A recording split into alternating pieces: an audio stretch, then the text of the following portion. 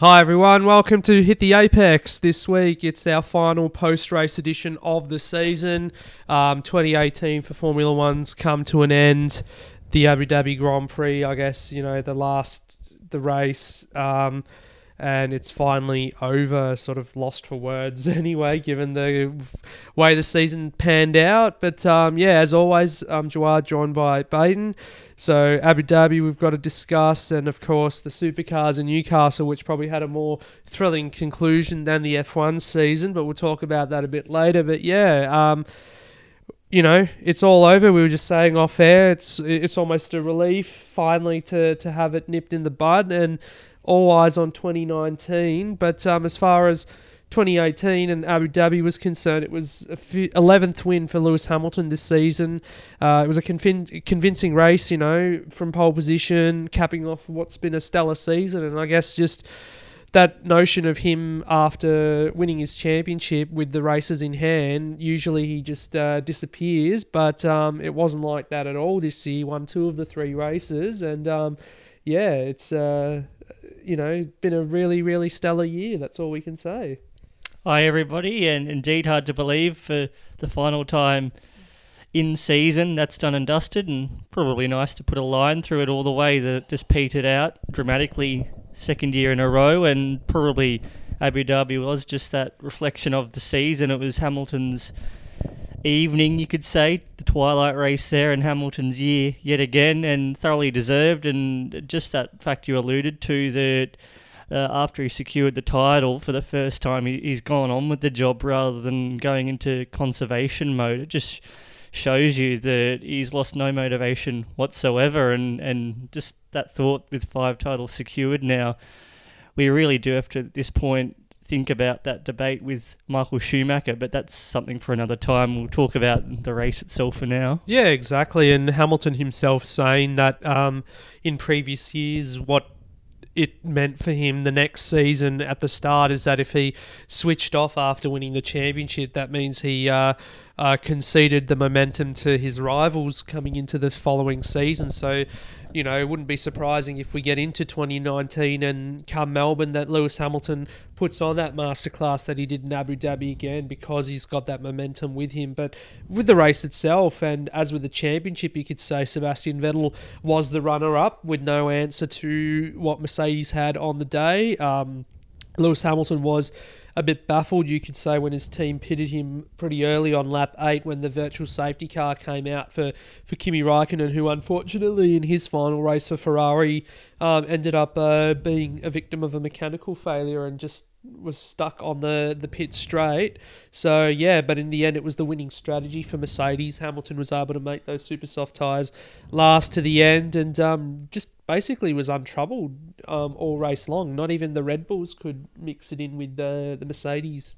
It was most intriguing. Vettel, he wasn't that far behind ultimately, but the question has to be asked why, with everything off the table, Ferrari didn't get ruthless and just have a go, whether it meant Vettel ate his tyres up, because it wasn't going to do any damage to his second place in the standings, but it just seemed to peter away, and whether it was just Hamilton maintaining that gap or Mercedes just, again, vindicating the way that cream rises to the top when it does count. It was a bit of a lackluster way for it to all fizzle out, and at least I guess we got to see afterwards that camaraderie between Hamilton, Vettel and Alonso, which was probably the most entertaining aspect of the evening. Yeah, hard not to have a little tear in the eye, you could say, some people have said, seeing those guys do their donuts on the main straight, and for Alonso, who hasn't really had a lot of things to be happy about in the last few years. It's probably the highlight, you could say, since he returned to McLaren. And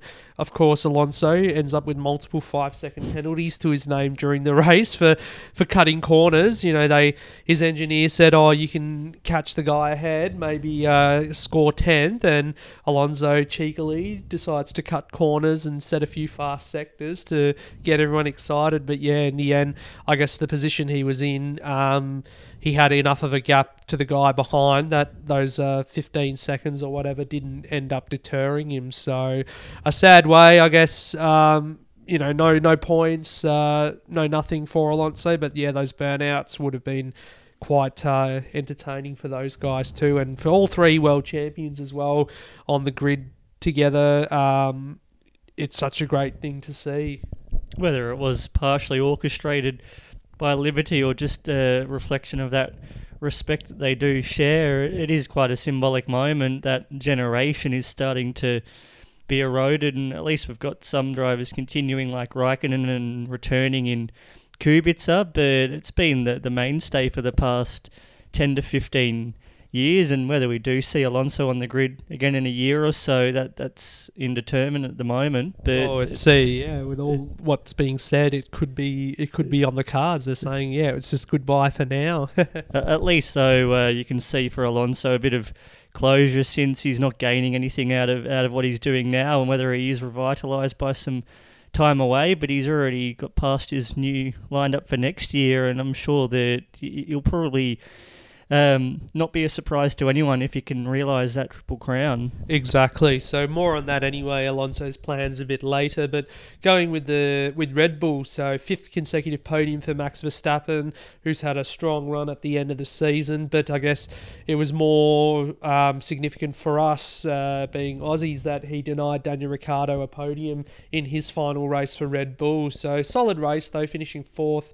Nevertheless, but you would have thought that a podium would have been a fairy tale finish, and we did see Dan leading the race for some time, given that Red Bull left him out there on those tyres. And Max, he got a poor start due to engine issues. He was swallowed up by a couple of cars, but ended up making those hypersoft tyres that he started the race on last, due to the fact that there was a few safety cars to help him out there. The first safety car came out on the first lap, of course, with that spectacular incident between Hulkenberg and Grosjean. So Hulkenberg flipped over at turn 9. Racing incident, but it was good to see that Hulk was unharmed. There was a bit of a debate that came on after that about the halo, given that Hulk couldn't really get out of the car because of the halo blocking it, being on the car being upside down or whatever, and we did see the rear of the car sort of catch fire. So if that wasn't put out as soon as it was by the marshals, there was a bit of concern that this could get ugly, but thankfully everyone was unharmed.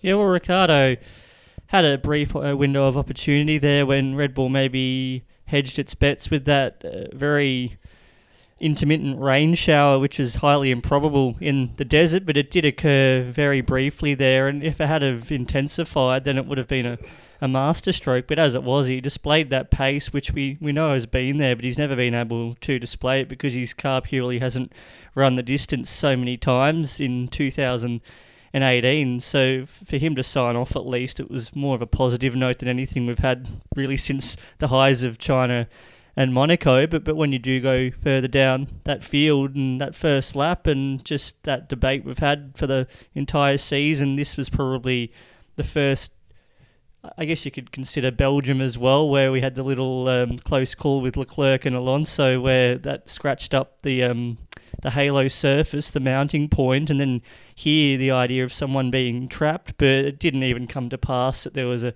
close call. Those marshals were on the scene fairly quickly, and they did the right procedures. So it's a debate for another day, and I think really it's useless if every time there's any kind of incident where it's a bit hard for a driver to extricate themselves, that it's going to come down to, is this going to be a liability when it comes down to a fire, which honestly is very rare in Formula One these days. So it's a very improbable scenario if it ever came to pass. Yeah, exactly. Ever since we stopped the whole refueling thing, fires have been very rare to see in Formula One, apart from, if an engine blows up, it's all internal anyway. So I guess that's just a testament to the safety of the sport at the moment. And yeah, apart from that, the halo didn't really raise much debate or question this year. Everyone sort of ignored it after the first race. It's done its job, as you said, in Belgium with the head protection of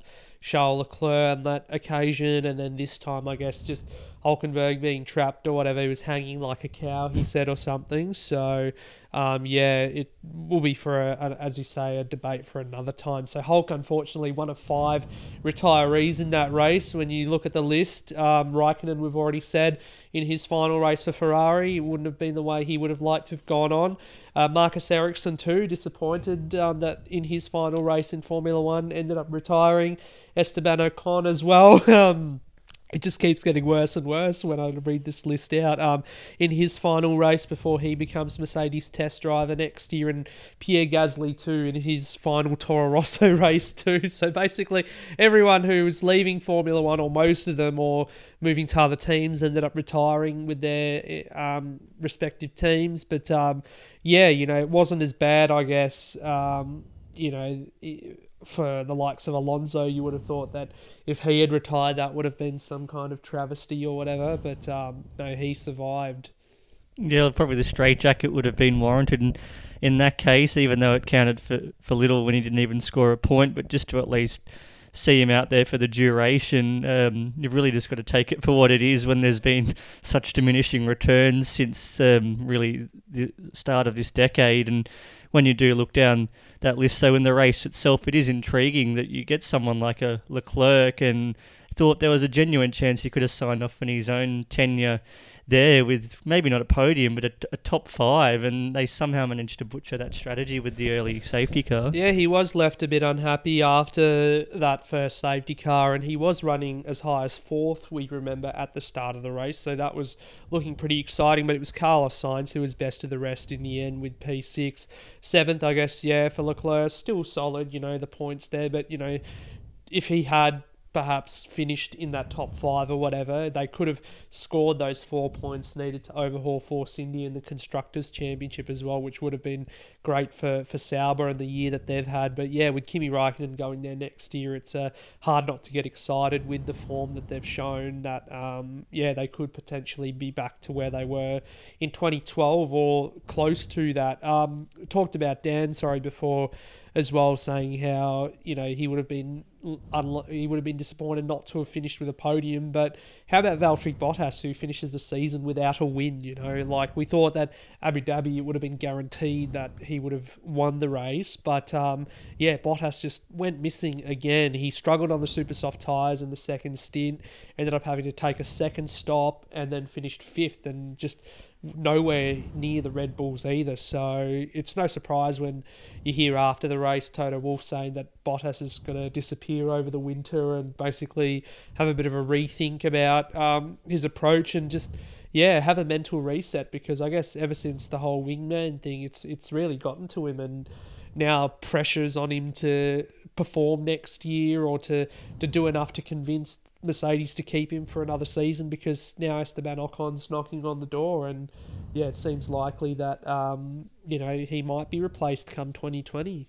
He certainly limped to the line, and the wind was knocked from his sails after Russia, and that was one if not for Azerbaijan or even Austria or Germany, even Italy, when he was used as a pawn there against Raikkonen. He had so many opportunities and he was clearly neglected in favour of Hamilton, and you can't blame him for the way that he just looked listless in that final quarter of the season, and you can't blame him ultimately. It's a poor reflection on where he did finish in the race and in the standings when he warranted a lot more than that, and you can see on merit when you look objectively at some of those performances up until the wingman comments came out at Germany, that he was a completely transformed driver afterwards, and he deserves really at least the first part of 2019 to show what he is capable of before we just say he's a placeholder for Ocon in 2020 and beyond. Yeah, exactly, and that's why it's probably important that he does take the winter to spend time away and reset mentally as well before coming back next year to see if he can get back into the winner's circle. So Mercedes won the Constructors' Championship, yet he hasn't won a race, which is just, when you look at when you look back at it in history, it'll stand out for sure, given how strong Mercedes have been. And you've already said it, all the opportunities that he did have, and just to have it snatched away from him, it's hard to imagine how he would be feeling with the season as a whole. And then when you look at the championship and where he finished in the end, Max Verstappen ended up jumping into that 4th place, which Bottas was for the majority of the time. So, to finish 5th in the championship as well. Not a good look. On that note, it was quite amusing to see, despite maybe not his own concerted efforts, but when he was handed the opportunity to not finish third in the standings, it still transpired after Bottas fell down the field and Verstappen not able to pinch second off Vettel. It ensured that Kimi Raikkonen retained third in the driver's standings, so he has to trudge off to that despised FIA gala, and it seems as though each of the top three there aren't the keenest on attending this function in the next week or so when they have other priorities. Well, I guess Hamilton as the world champion, he's got to, but for the other two, the runners-up and whatnot, the two Ferrari drivers on this occasion, I guess, yeah, you can excuse them, but, you know, Kimi's sort of mellowed out anyway. He doesn't mind this sort of stuff now, so... Well, you got to credit him as it is for what it is on paper to finish third, and first time in a decade two Ferrari drivers are in the top three, but on paper from when he returned in 2014, this has been far and away his strongest campaign, and just a nice way for him to sign off. Yeah, you know, I totally think the thought just came to me then that I think Kimi's been the better Ferrari driver for the majority of the season this year, and it just shows in the results, his consistency and everything. And, you know, he's still, you know, all that talk about him retiring after this, I think it's still too early. He's still got pace up his sleeve, and I'm sure he'll be a great asset at Sauber, and we'll see him getting results for them. So, you know, I'm kind of excited that he still gets to drive on. I'm kind of disappointed that he won't be in a race-winning car because, you know, he's shown that form that he can still win races or win a race. So, yeah, but what he'll do at Sauber will be exciting enough to see for next year. So, rounding it out then, I guess, for Abu Dhabi, the 21 races done and dusted. Driver of the day, everyone voted for Fernando Alonso, given that it was just a gesture for his farewell. Didn't really do anything exciting, did Alonso anyway, but I guess going to give this final one probably to Lewis Hamilton, just to say that, you know, he put in the solid drive like he's done all season long, and, you know, you said it before that Schumacher's records are within his reach, and the way he's ended off this season, even after winning the championship, shows you that, yeah, you know, 91 races, look out. You know, he could even, I reckon, perhaps if he went on for another 3 years, could even look at potentially reaching the century of victories, which would be quite something in Formula One. Well, you look at those stats, the last 5 seasons, something like 51 victories for Mercedes overall from 100 starts. I think they've won 77, 78 of them. It's just ridiculous figures, and there's no reason why that's going to slow down, at least until the 2021 regulation changes. So another 10 victories, 2019, 2020.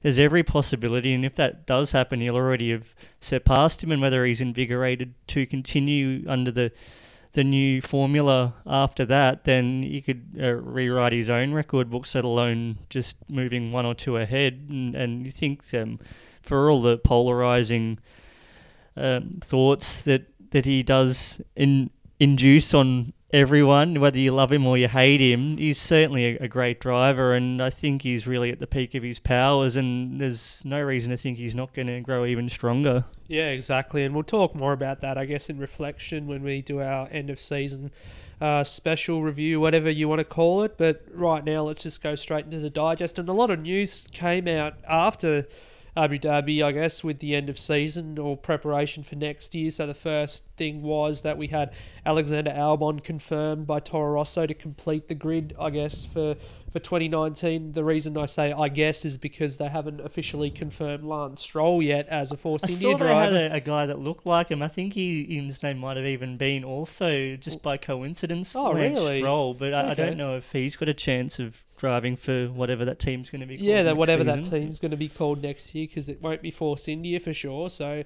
you'd just think that that's a formality to come within days, given that he did test with them this week. So, yeah, you know, but Albon completing the lineup there at Toro Rosso.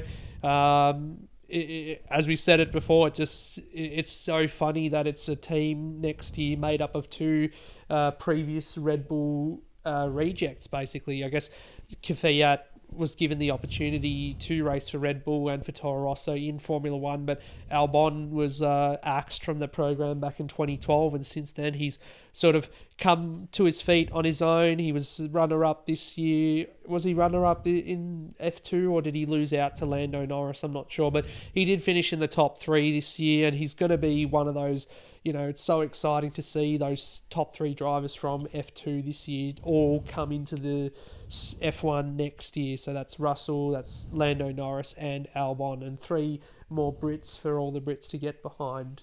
And for Albon, probably the fact that he was a bit younger than Hartley was when he was repatriated after he was cast aside way back when. As much as this is just history repeating itself, you get the sense with Albon that he's really developed outside of that empire of particular evils, you could describe it. That there's certainly waste no time standing around. If you're not delivering wins and championships immediately, then they've got no aspersions about casting you aside. So it's just good to see someone like him and all the hype, and you see all the journalists say he truly is something special. And again, we won't die wondering at the very least. And for Kvyat, he's got his third opportunity to make something of it finally. Yeah, and it was great to see him back behind the wheel of the Toro Rosso during that Abu Dhabi test as well, which Charles Leclerc, I guess the hype's building around him, seeing him in the Ferrari colours finally, and of course he was fastest on the final day of the test as well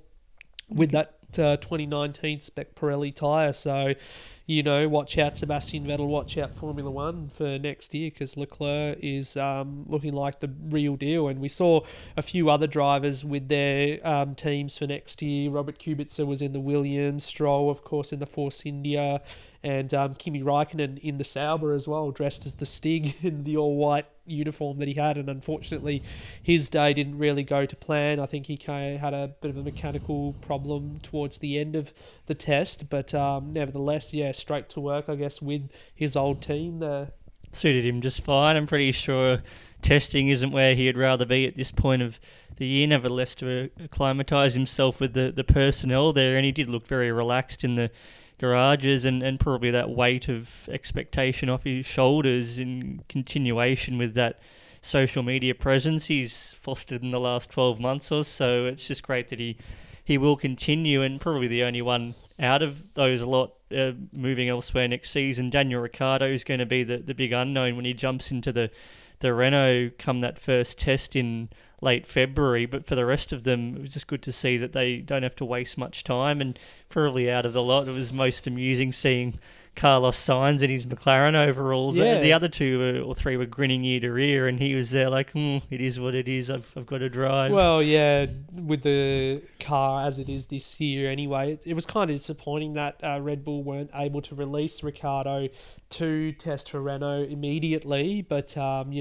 when he jumps in the car come February for pre-season testing, then we'll find out what the progress will be like anyway. Gasly got to go straight into the Red Bull, so that was something. But while we have a big exodus of drivers, I guess, from F2 this year going into F1, we've got some exciting drivers coming into F2 next year, and Mick Schumacher will be making his debut, which will be really exciting. I can't wait to see him. I'm sure you can't wait to see him either.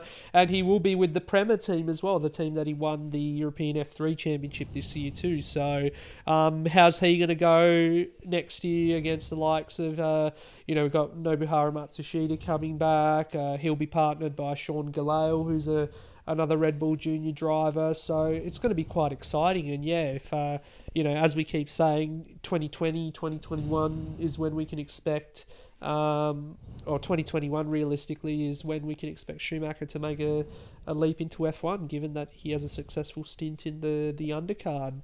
And thankfully, as it seems, F2's got no chance of catching a tan next year with that report of Dan Ticktum, or Tan Dictum as we do refer to him ubiquitously these days. He seems as though Super Formula is going to be his future, and it will be fascinating to see what kind of shots come Schumacher's way if he does carve up the F2 field. Ticktum will probably be out saying, but if I was there, he wouldn't be leading, something to that effect. Yeah, a bit of a Paul di Resta syndrome going on. If I was at Mercedes, I'd be a world beater, etc., etc. But with one Schumacher going to F2, there's a possibility that another Schumacher could be in F3. So F3, of course, coming under that, GP3 becoming F3 next year as part of that United Formula umbrella or whatever that the FIA want to control. And yeah, we could have Ralph's son David coming into F3 next year. So the possibility of having two Schumachers on the F1 grid in the next 5 or 6 years is very much a possibility, which will be exciting, I'm sure.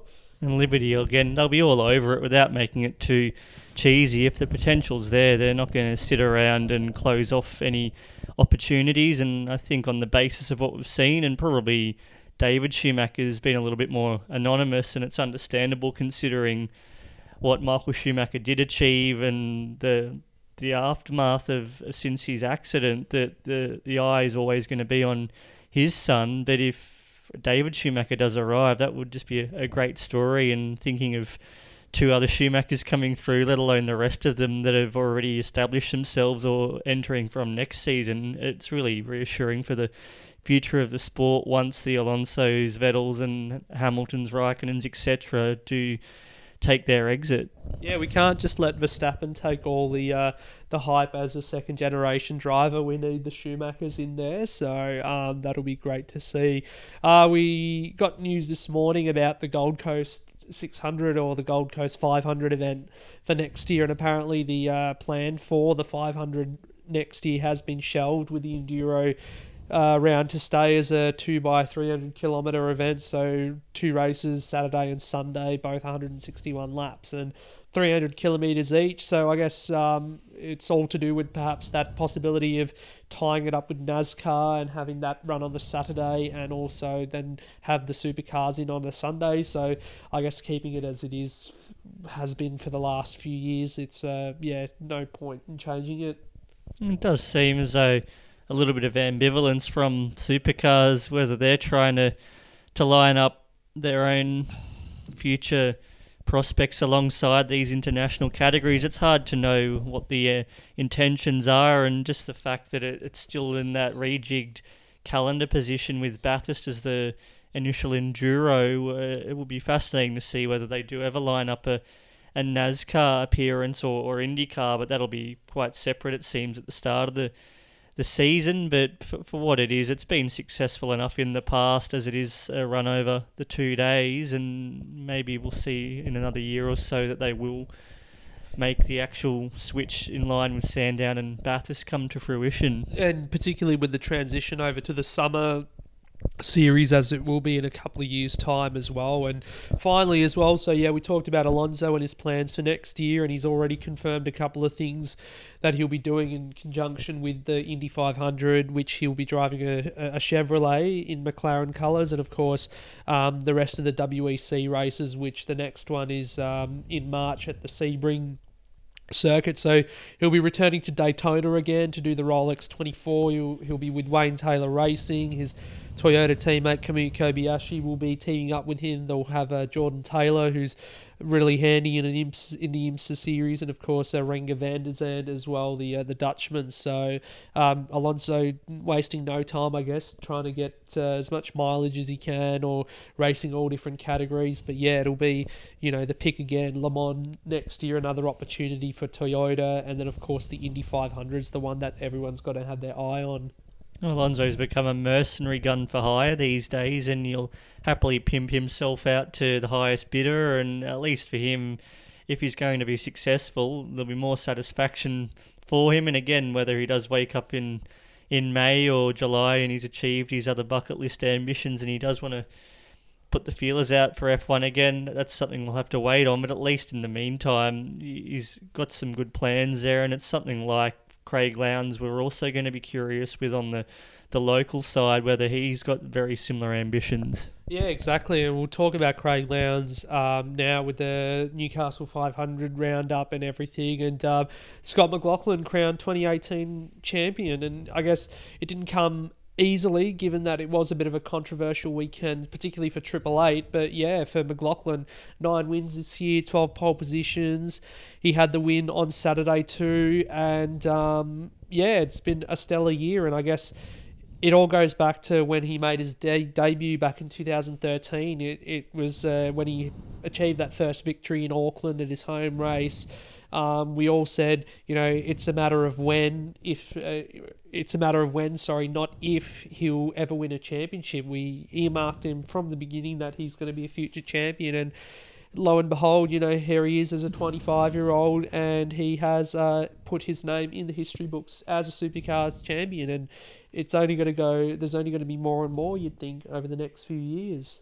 And the plans from the Penske side, they seem to have big ambitions in mind. Roger Penske probably hasn't been too discreet the way that he's looking at perhaps tempting him stateside in the next 2 or 3 years and maybe emulating Marcus Ambrose, albeit with top-line machinery, since Penske's taking the world by storm in all categories, in IndyCar and NASCAR, whatever it turns its hand to, and now Supercars. So clearly being involved in that corporate structure, he's opened up so many pathways, but as it is, as far as redeeming himself for 12 months ago, and don't need to remind anyone about those circumstances, it was very apt that he was able to seal the job this time, and just the way that he was able to bounce back after that little trough he went through around the start of the Enduro season, and just got it together with that podium at Bathurst and beyond. He just timed his run to perfection. Exactly, and even Saturday it looked a bit dicey for him. He had the win all sealed up and then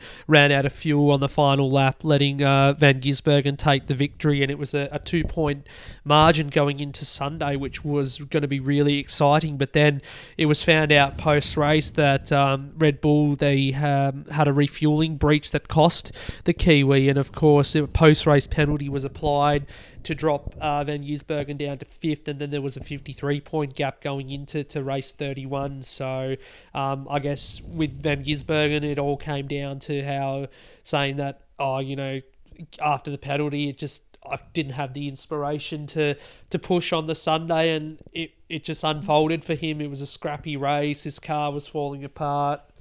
So, again, you could say it's not his fault, but the team's let him down again, as it has been over the past few events. Gold Coast, of course, with the pit lane penalty again. He had, I think, the unsafe release. Then this penalty this time is almost comeuppance, I'd say, for dodging a penalty in Pukekohe for the wheel spinning in the pit lane, where, the stewards were chastised for not giving him a penalty there, or saying be more consistent with your stewarding. But then they've penalised him here with a time penalty for something that, when you look, Triple Eight made the case that, back in Adelaide, Anton De Pasquale had the same thing happen on his car, but the team Erebus were given a financial penalty. So that's, I guess, something for them to look at, the rule book and everything over the off season. But at the same time, Triple Eight have got to take responsibility for their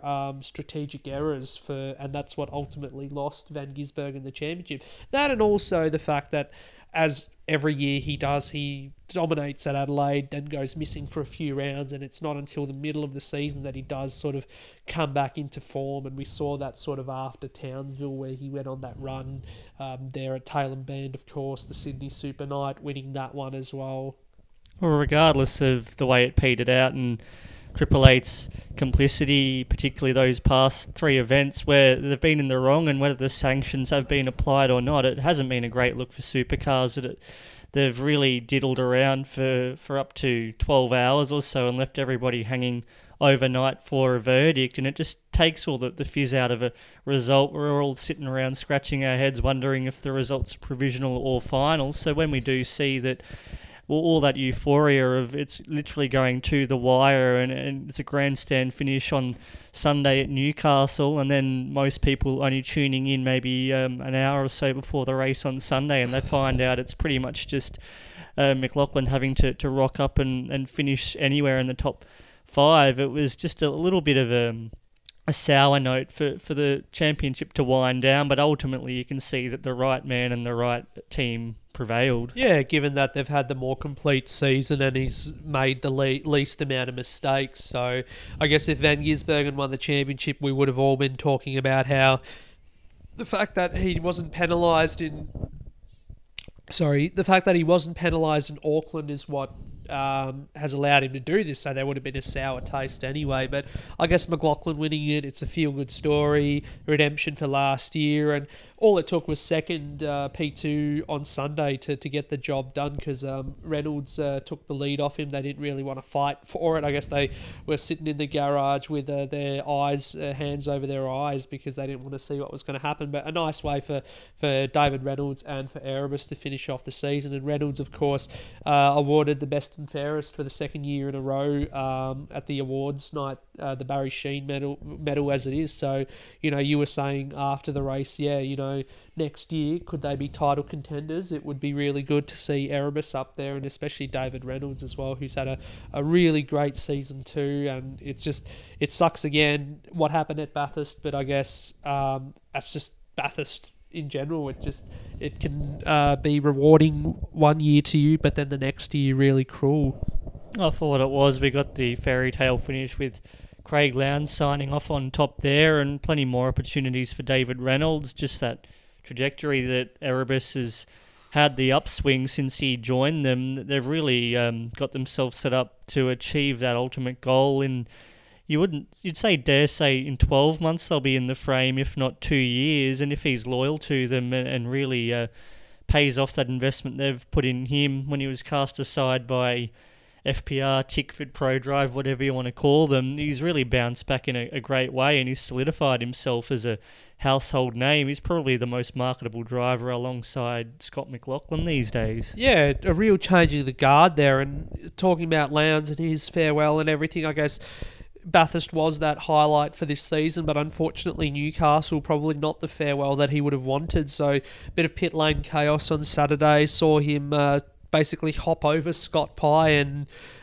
this is the first time I think we've seen Lowndes this angry or heard him be so vocal. So not a good day for him there. Didn't end up finishing the race, but then on Sunday missed the shootout, of course, top 10 shootout, and then finished 11th in the race. Just like Alonso. Yeah, just like Alonso. At least he didn't take penalties though, like Alonso, the madman that he is. So, but still, he gets to go out with his head held high. 7 Bathurst wins in total.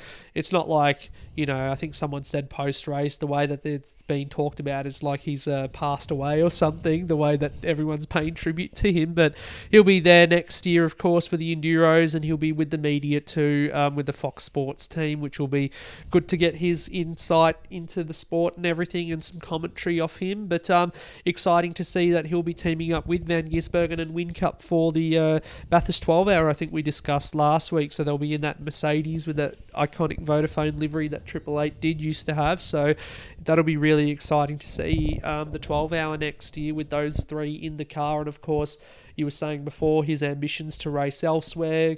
I'm hoping he gets the Le Mans gig next year, as he's always wanted. So a lot to look forward to for Craig Lowndes in other categories.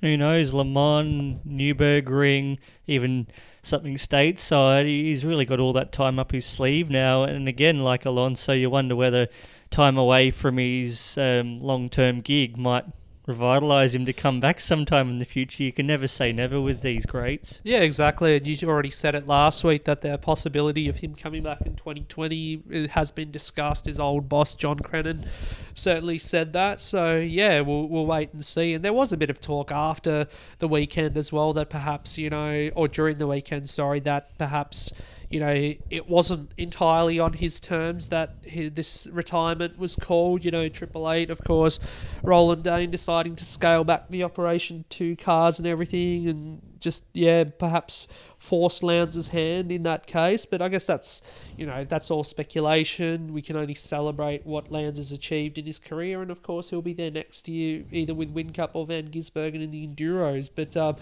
moving it on, it was, by comparison to McLaughlin, I guess, for his teammate Fabian Coulthard, it was a miserable weekend. Both races he had DNFs. The first one, I guess, on the Saturday, just quite spectacular. Made a mistake, went into the fence at turn 1, then ended up having his rear end taken off by Nick Percat and Tim Blanchard, so that wasn't that great for him. And then, Sunday getting tangled up with Whincup. So there'll be pressure on him, I'm sure, for next year as well, to retain his seat, much like a Valtteri Bottas in that sense. A lot of parallels between those two. Coulthard had his moments this season, but he did seem to go missing when it was crucial, and maybe not always in his control. Some of those crashes at Gold Coast and then Pukekohe, he was pretty blameless and probably a little bit scrappy here at Newcastle, so he'll be another one who probably needs to secure his future with some strong performances in the early stages of 2019. I dare say that a Chas Mostert, or even as you alluded to last week, a certain Craig Lowndes could be light bulb thoughts to step in alongside McLaughlin. Exactly, and I guess you can say that perhaps the team's championship didn't come their way this year because of Coulthard's lack of results and contributions, only just the one win for him this season. So, yeah, they won the Drivers' Championship, but the team's championship went to Triple Eight. And I guess, quite importantly and poignantly as well, the Ford Falcon has been farewelled fittingly with 11 wins, 13 poles this season, and of course for the FGX chassis, it's its second Drivers' Championship, of course, with Mark Winterbottom having won in 2015, the first year we had the FGX. So yeah, the Falcon being farewelled in the right way. It was the 17th actually championship for the Ford Falcon as a model. So car number 17 winning the 17th championship for the Falcon, quite fitting way to send that particular car off. Yes, you can see for all it's contributed, and very fitting that it was with someone like Scott McLaughlin and DJR-TP, who have contributed so much over that duration. An iconic partnership signs off on a winning note, and now we wait and see what the Mustang can deliver, and then we'll see what the response is from the GM side, whether they have something up their sleeve in the next 12 months. Yeah, and I'm just reading now as well that apparently Triple Eight are not going to be running the Triple Eight number next year on their cars. They'll only bring it out for whoever Lowndes pairs up with in the Enduro. So I guess that's a nice gesture from them to sort of semi-retire that iconic number, which has become synonymous with Lowndes over the course of his Triple Eight career, of course. Between that, and you've also seen that Scott McLaughlin's elected to continue with the 17, whether that's in deference to the heritage of Dick Johnson Racing at the very least, when he did have that prerogative to take up the number one, just like you see in Formula One. Lewis Hamilton's sentimentally attached to the number 44, that little subtle nod he paid to the more personnel than on his own indulgence, you could say. Friday practice, he ran the number one on the front wing there, and that was just a little thank you. But for Scott McLaughlin, it shows that he is humble to continue with the number that's synonymous with DJR. Exactly, and I guess rounding it out, there was a soft farewell for Nissan because this was their final race, of course, as a manufacturer in the sport. They will still have the 4 cars next year for Kelly Racing, but just I guess it summed up the way that Nissan's tenure's been the last 6 years in supercars. It's not been that great. We had Andre Heimgartner finish in the top 10 on Saturday, and there was glimpses of good speed from Simona Di Silvestro, but ultimately, just like the entire Nissan program, it didn't really deliver much excitement or hype, basically it just sort of fell off.